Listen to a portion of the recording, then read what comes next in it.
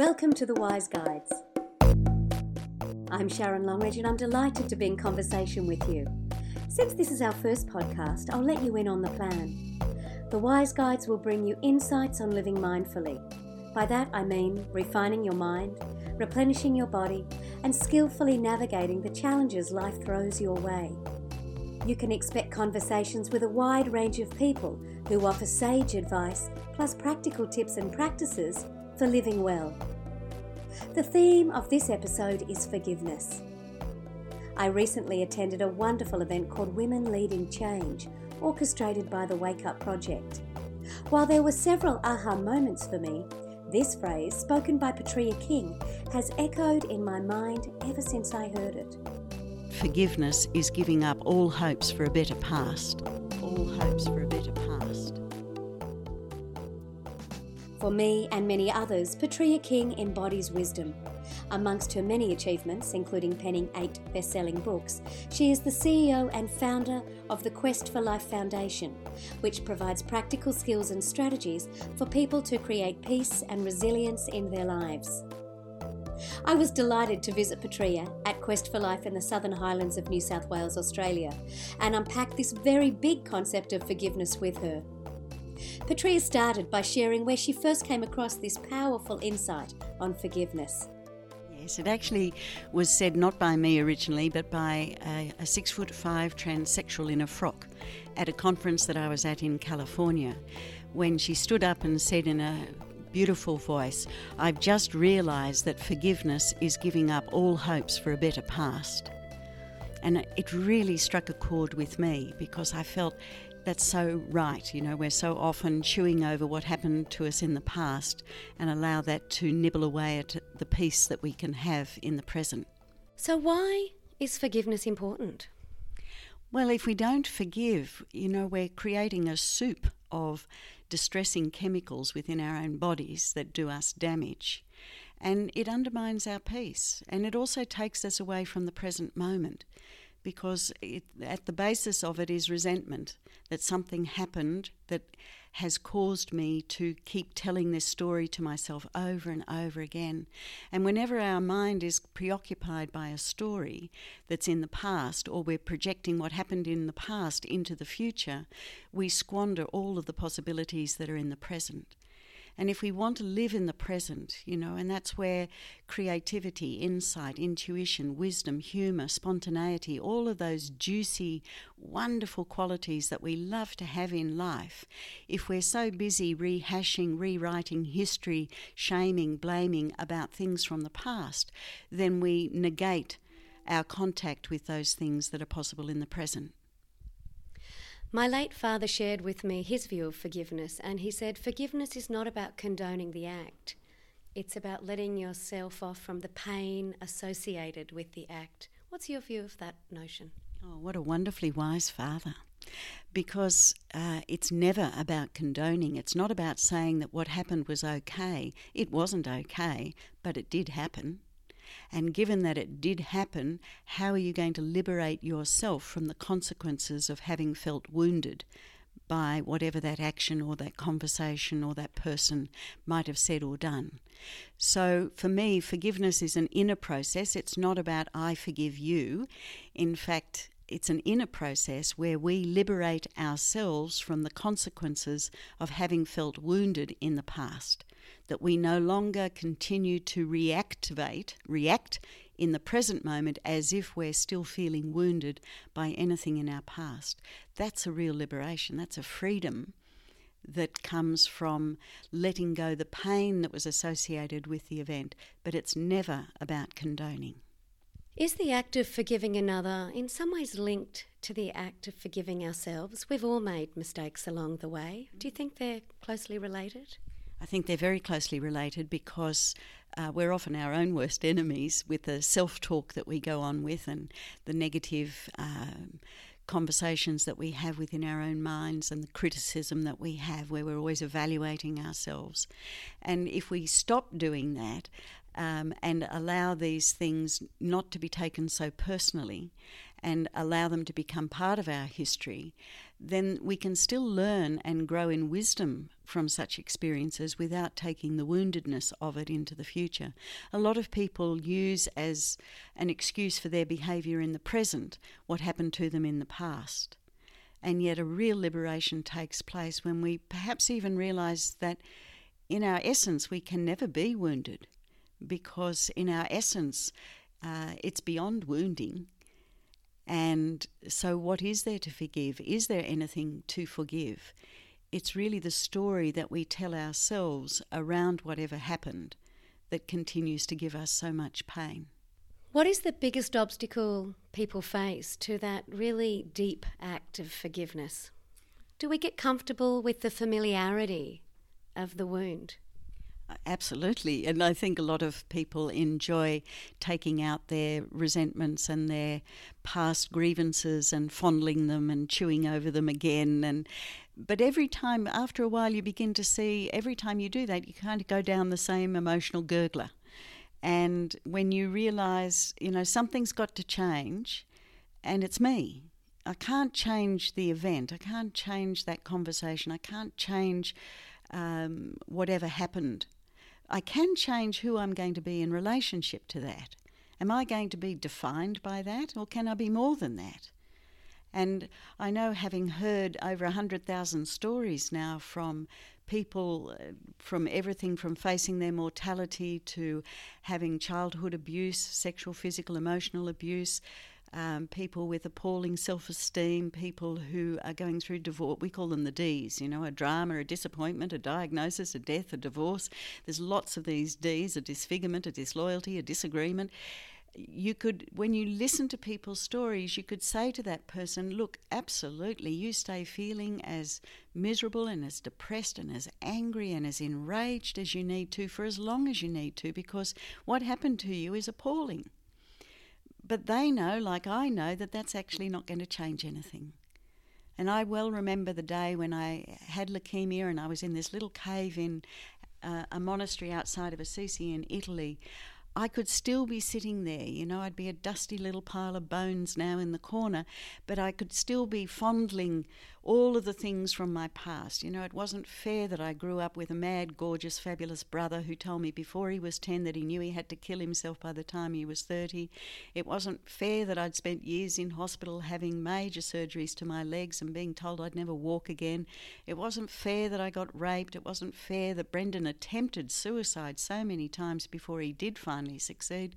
It wasn't fair that I was crippled with arthritis, that I married all of those very strange people.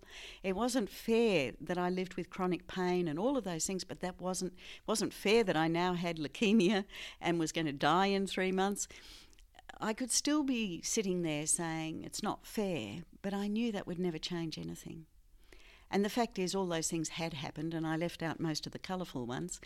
So if all of those things had happened, then I realised there was no one to blame. There's nothing to blame. And that my inner state is my responsibility. And I can respond by weeping the tears, writing about it, reading about it, talking about it, going to the therapist about it, whatever I might need to do to finally get to that place where, yes, that did happen, and it happened to me. And given that I'm a woman in that circumstance, what's an appropriate response to my life now, not just a helpless reaction where I still feel a victim of my history. What is the power of forgiveness? You no doubt have witnessed and been in the company of people who have experienced great difficulties, yet have somehow found the internal fortitude to let go of the story, as you're saying. What's on the other side of forgiveness? Look, it's a journey. It's not like you say, I think I'll forgive so I can feel free of this and it's done. For some people, they have to really work at forgiveness for quite some time, and it means bringing your own mind under observation and noticing every time that you get caught up in the story. And the moment becomes quicker and quicker that you see that this thought of the story has come into my mind and I choose to let it go. I just choose to notice it and let it go. Choose to notice, let it go, rather than throwing fuel on the fire of that story and building it up into some enormous, great monster that takes over your life. So it's that very simple choice that I want to be free of this. I have a willingness to see it differently. And then the discipline of when you catch that thought and then you let it go and don't build on the story of it. And, I've seen people whose families have been murdered, who've been tortured, who've been kept in cages as children. Forgiveness, what a victory that is. And what a liberation it is that your past now has no impact, except in the most positive of ways, on how you live in the present.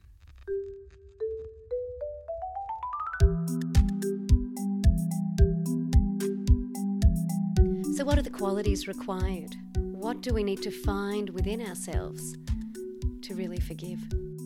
In my experience, until people feel that someone has heard and witnessed their anguish, it's very hard to move, because up until then it's an internal suffering that we may not even have the words to describe that suffering. Once we can give it words and utter what has been unutterable, perhaps up until now, and have that witnessed by someone, the moment we can even utter the words means we've found a form in which to bring them from my internal reality to the outside. And I'm already more than that, because I've found the words now to describe that inner reality. And so that's incredibly powerful, because it's no longer who I am, it is a story that I have. And it's good to have a story, but we don't want to be our story all the time. It's good to have a story. I wouldn't change anything in my story, because those are the things that have pushed me into parts of myself I would never have willingly gone to explore. And they've made me a better companion for other people who may just be entering the landscape of grief or suffering or tragedy or trauma, not because I know what it's like for them, but I know that place in myself. And that's made me a much better companion to be with people who are in their suffering. So I think the first step is willingness to find a way of seeing the situation differently. And then to accept by talking about, writing about, whatever it is that happened, so that you get to a place of acceptance that, yes, this did happen. And given that this has happened, then who do I want to be in relationship to that? And that liberates us to a much larger perspective rather than just the binding perspective of the story.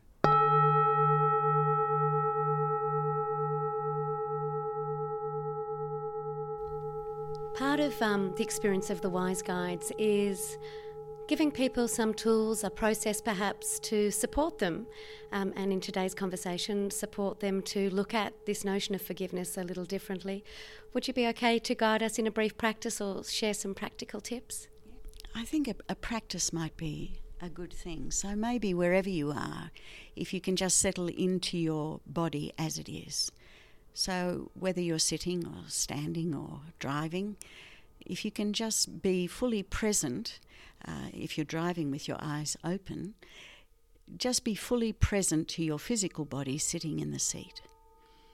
And be aware of your weight and posture and the touch of your clothing, the air against your skin. And perhaps deepen the breath by breathing in through your nose and out through your mouth like a long sigh. And as you breathe out, just feel yourself settle deeper into your heart. And just acknowledge your own good heart. And notice any conversation that starts up in your head about your own good heart.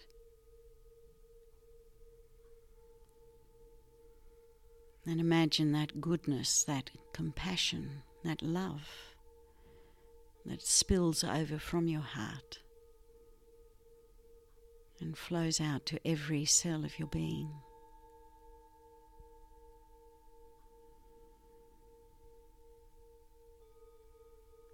And sometimes the hardest person to forgive is ourselves, for the choices we've made, for the things we've said or done. And just feel that soften as you remember the goodness and the love and the compassion that flows from your heart to every cell of your being.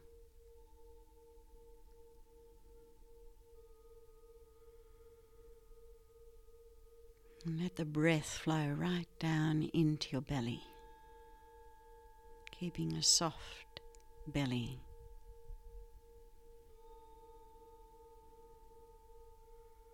And remember that you can bring this softness, this compassion, this gentle understanding of yourself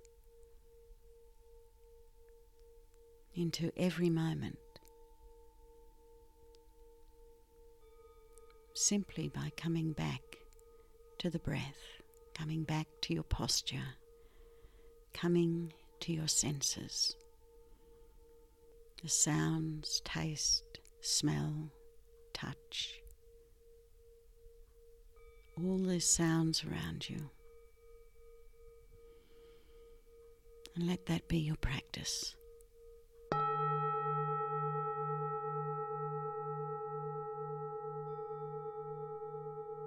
Sage advice from Petrea King, CEO and founder of the Quest for Life Foundation. Life is busy and the Wise Guides can be your sonic sanctuary. If you haven't already, feel free to subscribe to the podcast via iTunes or Stitcher.com. We would also greatly appreciate it if you can take a moment to review the Wise Guys podcasts at iTunes. We also encourage you to share this conversation with your friends and family. Also, pop us an email at twg@worklifewellness.com.au with your thoughts, suggestions of people to interview, and topics to explore. Keep well till next time.